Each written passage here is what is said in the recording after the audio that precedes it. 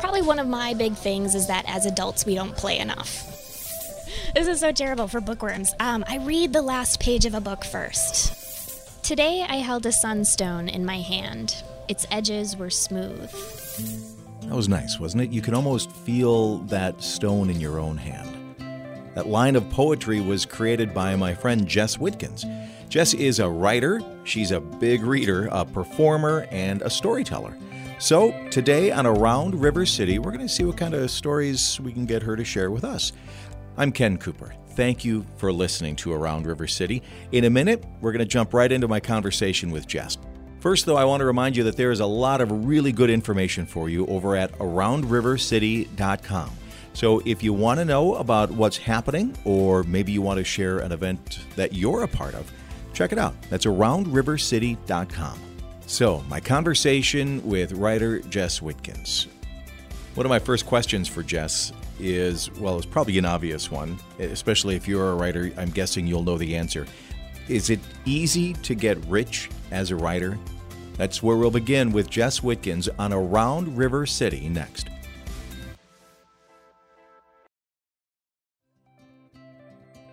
This is Around River City, and I'm Ken Cooper. I'm really glad that you're listening today. This is going to be a fun conversation, and an interesting one, too.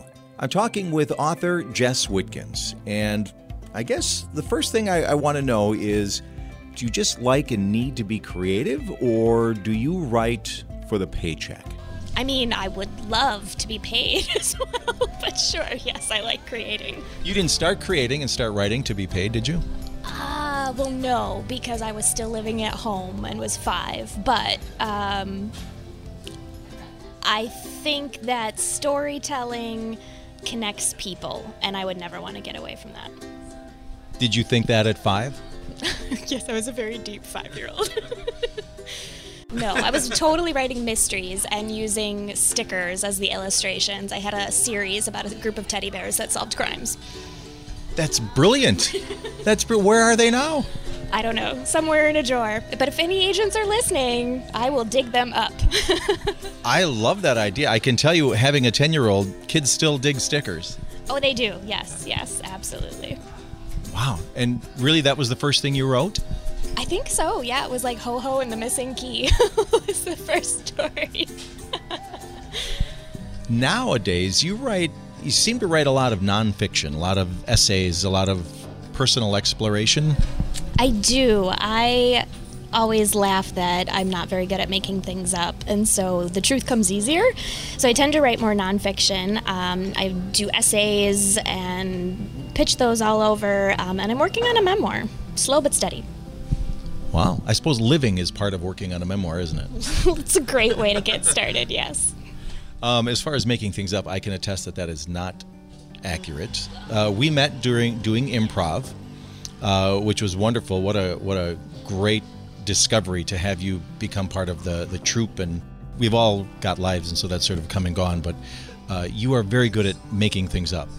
Well, the funny thing about that is when I came, I didn't know it was an audition. I thought it was just a workshop, and then suddenly they were like, here's your rehearsal tapes. It just kept coming. I don't think we knew it was that either. You were just so good. We were like, we don't let her leave without getting back here. So it was very, very fun. Does that kind of performance, or any kind of a performance in front of people, I know you also do story time for adults through the library, does that give you a different outlet or a different feeling than writing does, or is it similar? A little bit of column A, a little bit of column B.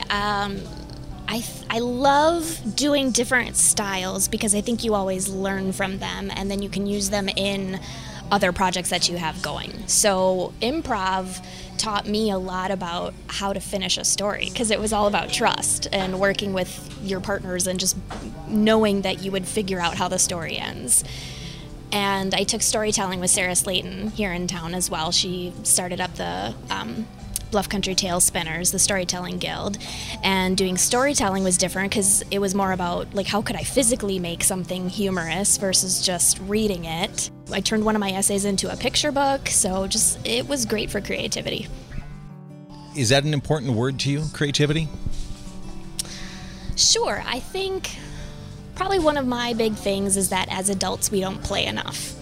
right? There's, as a kid, you would whip out the crayons and start coloring and, tack it on the fridge, and that was so exciting. And then you get to be an adult and you're like, oh, I can't do that. I don't know how. Or I'm not a good artist. I'm not a good writer. And you kind of lose the willingness to just try because there's so much like fear already kind of instilled into all of us, I think. So I'm that way too. I think I'm a terrible artist. And so it takes a lot for me to like go outside of the box that way and try to do an art journal or something just to be different. And so I think, yes, creativity is very, very important, and just being willing to play and laugh at yourself and learn and grow is all a crucial part of creative living. Just to get back to improv really quick, the biggest thing I learned, and my advice has always been, if you want to learn how to do good improv, just watch a 5 or 6 or 7-year-old play, or a 4-year-old. Yeah, for sure. They do it all the time. Well, and when I'm working at the library, interacting with the kids, I have so many funny stories just from what the kids say. The latest one I had was a kid brought in a toy and was playing with it, and it was some kind of cool like slinky like gadget, and I was like, hey, that's cool, what's that called? And he showed me the box that he'd ripped it out of, and he's like, I don't know, I don't speak cursive, because it was in like a flowier font, and they're just funny naturally. Yeah. How many times a day do you say to yourself, that's a story? Oh, I don't know, I've never counted, but certainly a lot of times. There's always like little pieces of ideas. I plug a lot of them into my phone. I think I get, probably like most people, get a lot of ideas in the shower or while I'm driving, so then I have to do like the voice dictate thing in the car. Like, yes, I'm paying attention to driving, but also here's the entire plot of... Yeah. And in the shower, you just have to remember. Hope you remember. Yeah. That's unfortunate. Maybe give up rinsing to get out of there faster to write it down. I'm just going to become a very like soapy woman from now on. Why is writing important? Why are writers important? Well, writers are artists, and so I think we rely on them to help us articulate how we feel about the world we live in, which is no small task. No small task. A good, concise answer, but no small task. Is it presumptuous to ask if you hope to give us something from your writing? Oh, what do you mean, give you something? Give us a sense of enlightenment to a degree? I mean, I remember when the singer-songwriter craze started back in the 70s, and it was people, one of the complaints was, it's just people singing about themselves. But really, their personal story illuminated universal issues. I mean, do you hope to give that or at all? Or? Yes, absolutely. With the book that I'm working on now, the whole hope is to kind of help people redefine what it means to graduate, go out and get a job, and evaluate more about what we're doing with purpose and what makes us happy and how do we find better balance in our lives. So I hope that my story and background can help other people make decisions that come easier or less mistakes. I don't know. I hope that it helps them feel seen first and foremost. And I think even when I'm writing comedic pieces, especially as a nonfiction writer, but any writer, whether you're doing fiction or nonfiction, the point is to hopefully talk about something in a way that makes you think, right? Like you're exposing it in sort of a new way, or you're making a connection that you maybe hadn't thought of before. So I hope that my writing would illuminate those things for people, whether it's finding something that's maybe not that comical to be comical, or if something's sad to, again, that piece of feeling seen or understood and less alone. Do you feel like sharing a little bit of that background that's in the book, or that you're hoping to use to illuminate us? I have an essay coming out. It's with Gels Cole Literary, and it's in an anthology called What Remains. So it's all stories about the rituals and spirituality surrounding death. So heavy topic, I know, but my essay is called The Funeral Photographer, and it is about when my brother-in-law passed away very unexpectedly at the age of 46. And the absurdity and also the grief of my sister asking me to be a photographer at the funeral. I was just using my camera phone. It wasn't like I had a whole, equipment set up, but it was just to snap a few of these final moments of them as a family together before all of the, guests for the visitation arrived. So that later on, the whole point of it was that when they had 2 daughters, when the girls are older, they would be able to have these photos to look at, right? To remember that they were there because they were young. They were 5 and I don't even think Sarai was quite 1. So very, very young, and they may not have remembered, but she wanted them to know that they were a part of it. So I have these photos that I hang on to for when they're needed or if they're needed. So it's a heavy topic, but trying to also bring in the pieces that really mattered. At that time in my life, my husband and I were getting married 10 days later. So talk about roller coaster of emotions, which I can kind of joke about now, but that's exactly what it was. And so basically, if I could have bled on the page, that's that essay. But I hope that it helps others who are grieving or who have a traumatic series of events, whether they're sad or good. You know, whenever you go through a lot of transitions like that, there's going to be feelings, you know, to put it a different way. So I was trying to capture all of that in the essay. I think we'll feel the blood on the page. I think so. I hope so. A good writer can make you feel things, or maybe even help you make sense out of some of the confusion that's inside of yourself. The ability and the ideas to do that don't just happen. First, there has to be inspiration. Jess gets some of her inspiration from someone you may have heard of, Jane Austen. Jess is a huge fan. And we'll talk a little bit about Jane Austen and inspiration next on Around River City. I'm Ken Cooper, and this is Around River City. You can find all of our episodes and a lot more if you go to AroundRiverCity.com. I'm talking with my friend Jess. Like I said, she's a writer, which just makes you wonder about things like inspiration. Where do those ideas come from, and how do you learn to do something with those ideas once you have them? Well, for Jess, Jane Austen is a big part of that original inspiration. So Jess, where did your love of Jane Austen actually begin? The movies, I watched all of the movies first because my sister was a fan and introduced me. And then when I got older, I wanted to read all of the books. So I read all 6 of her main novels and then also read a bunch of her like juvenilia or novellas, because some of them were never finished, but they have been published, so you can still read them. But you'll never know how they end. I would say my favorite is Northanger Abbey, which is rare. Most people always go with her more popular ones, Pride and Prejudice, Sense and Sensibility, which are phenomenal. I love them too. But I feel a kinship to Catherine Morland, the protagonist in Northanger Abbey, because she is a girl with an overactive imagination who thinks that every place she goes is haunted, and she goes to her potential new boyfriend's house to stay with his family and is convinced that his father is a murderer with no real cause for that to be. Why has that not been made into a movie yet? Yes, there is a movie version. Yeah, it's got he's in Austen Land. He plays Henry Tilney. J.J. Field, I believe is the actor's name. Yeah. We'll check that out. Why is writing important? Why are writers important? Well, writers are artists, and so I think we rely on them to help us articulate how we feel about the world we live in, which is no small task. No small task. A good, concise answer, but no small task. You mentioned that several of her books don't have endings. I'm just sitting here thinking, as a writer, would that be devilishly exciting to write books that don't have endings? And make us squirm and think a little bit ourselves? Oh, I'm sure there are writers that do this. Or think about all the choose your own adventure books too. I loved those things as a kid. And for the Janeites out there is one called Lost in Austen, which is a choose your own adventure that incorporates all of Jane Austen novels. But yeah, I'm sure there are writers that do that, and more power to them. I don't know if I could do it. I like to have an ending. It doesn't have to be a happy ending, but I do like to have some kind of resolution. Do you want to know a guilty pleasure secret? Yeah. Absolutely. Yes, for sure. This is so terrible for bookworms. I read the last page of a book first. I know. So do I. Do you? Yes. We can't tell people, but now it's going public. So yeah, I do that because then when I get to it, it's like coming home.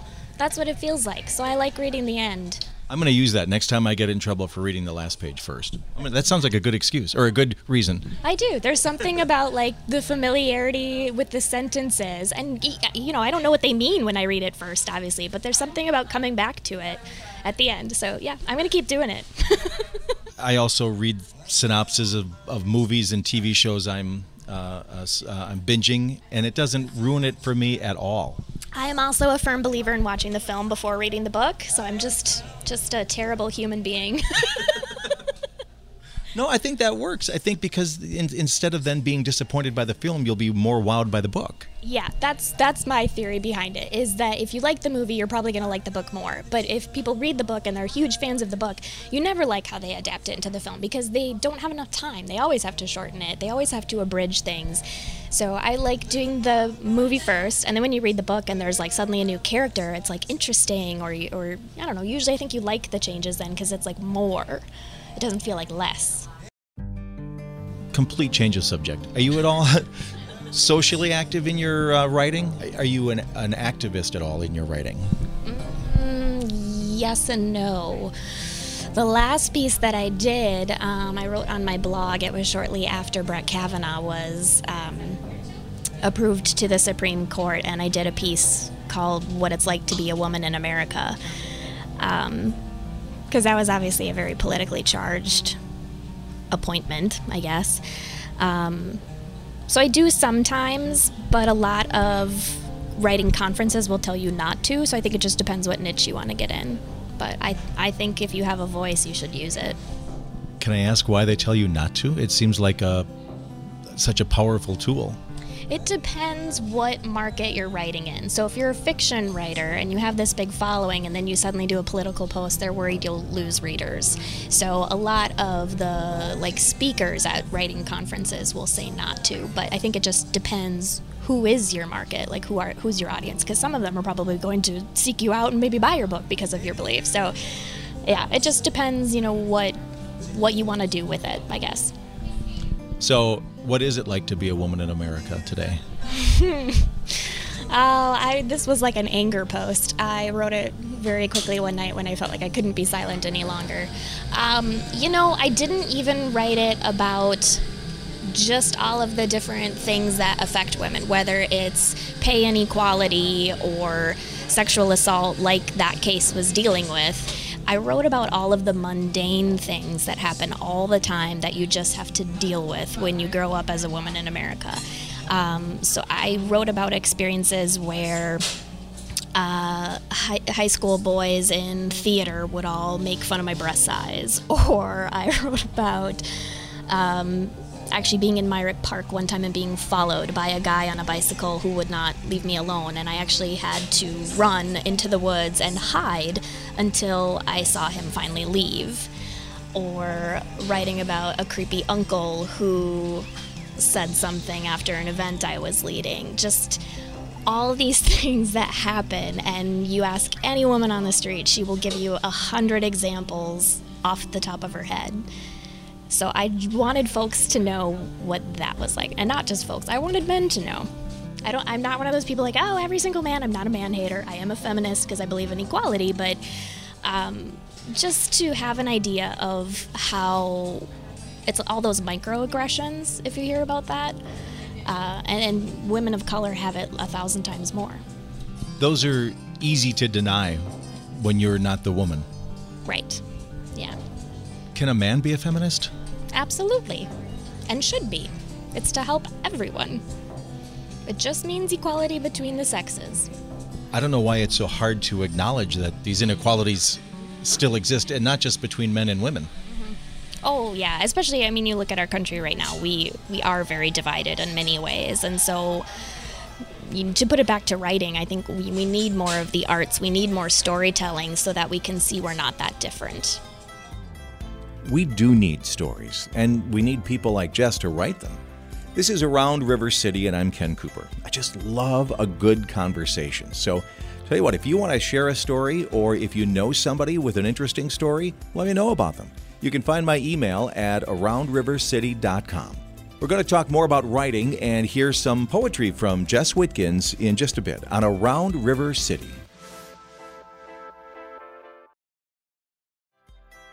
This is Around River City. I'm Ken Cooper. Thanks for listening to my conversation with local writer and performer Jess Whitkins. So, Jess, I assume the goal of all writers is to actually be published. Are you? I have been published. So I have the essay coming out with Gals Cool Literary, and I just had 2 poems published in Ariel Chart. How does that feel? It feels good. I love getting bylines. It's always fun to have my name in print. I do a lot of freelance writing, too. I just did some stuff with Organic Valley, who's an awesome company to work with. Coulee Region Women coming up, too. The poetry, that's a whole different ballgame than writing for another, about another company or something. That's really exposing yourself. Yeah, it depends what you're writing about, because you could write a poem that's not about yourself, but yeah, I think the goal is to always make people think or to see something in a new light, like I said before, and it does feel good to have your creative writing published, to get that same kind of recognition, I guess. Especially with poetry, you're always writing about yourself, because even if it's about something else, it's how I am seeing that something else. I suppose. And if I look at, because I'm like, if I look at my collection, most of my poems are about me, so fair. Call a spade a spade. Can you read one of the poems that you had published?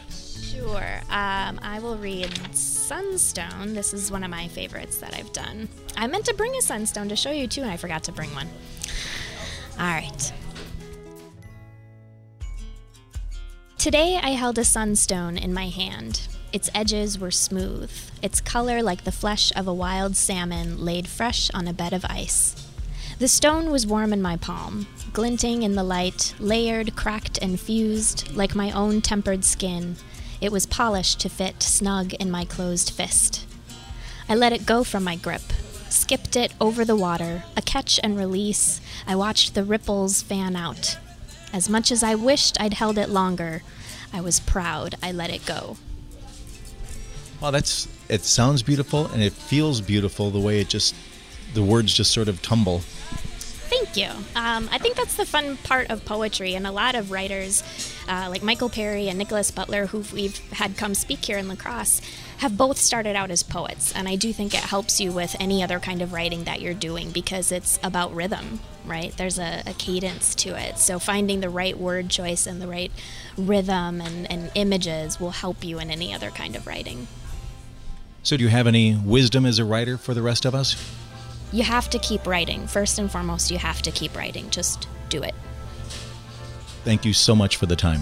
Thank you for having me. This was fun. Cheers. So keep on keeping on. Keep on writing. Keep on doing whatever it is that you are doing. Those are some pretty good lessons, and ones that I think we could all stand to be reminded of every now and then. Thank you, Jess Whitkins, for the really nice conversation. Thank you for listening to Around River City, and if you want to hear more just like this, you can check out all the podcasts at AroundRiverCity.com. That's it for this time. I'm Ken Cooper with Around River City.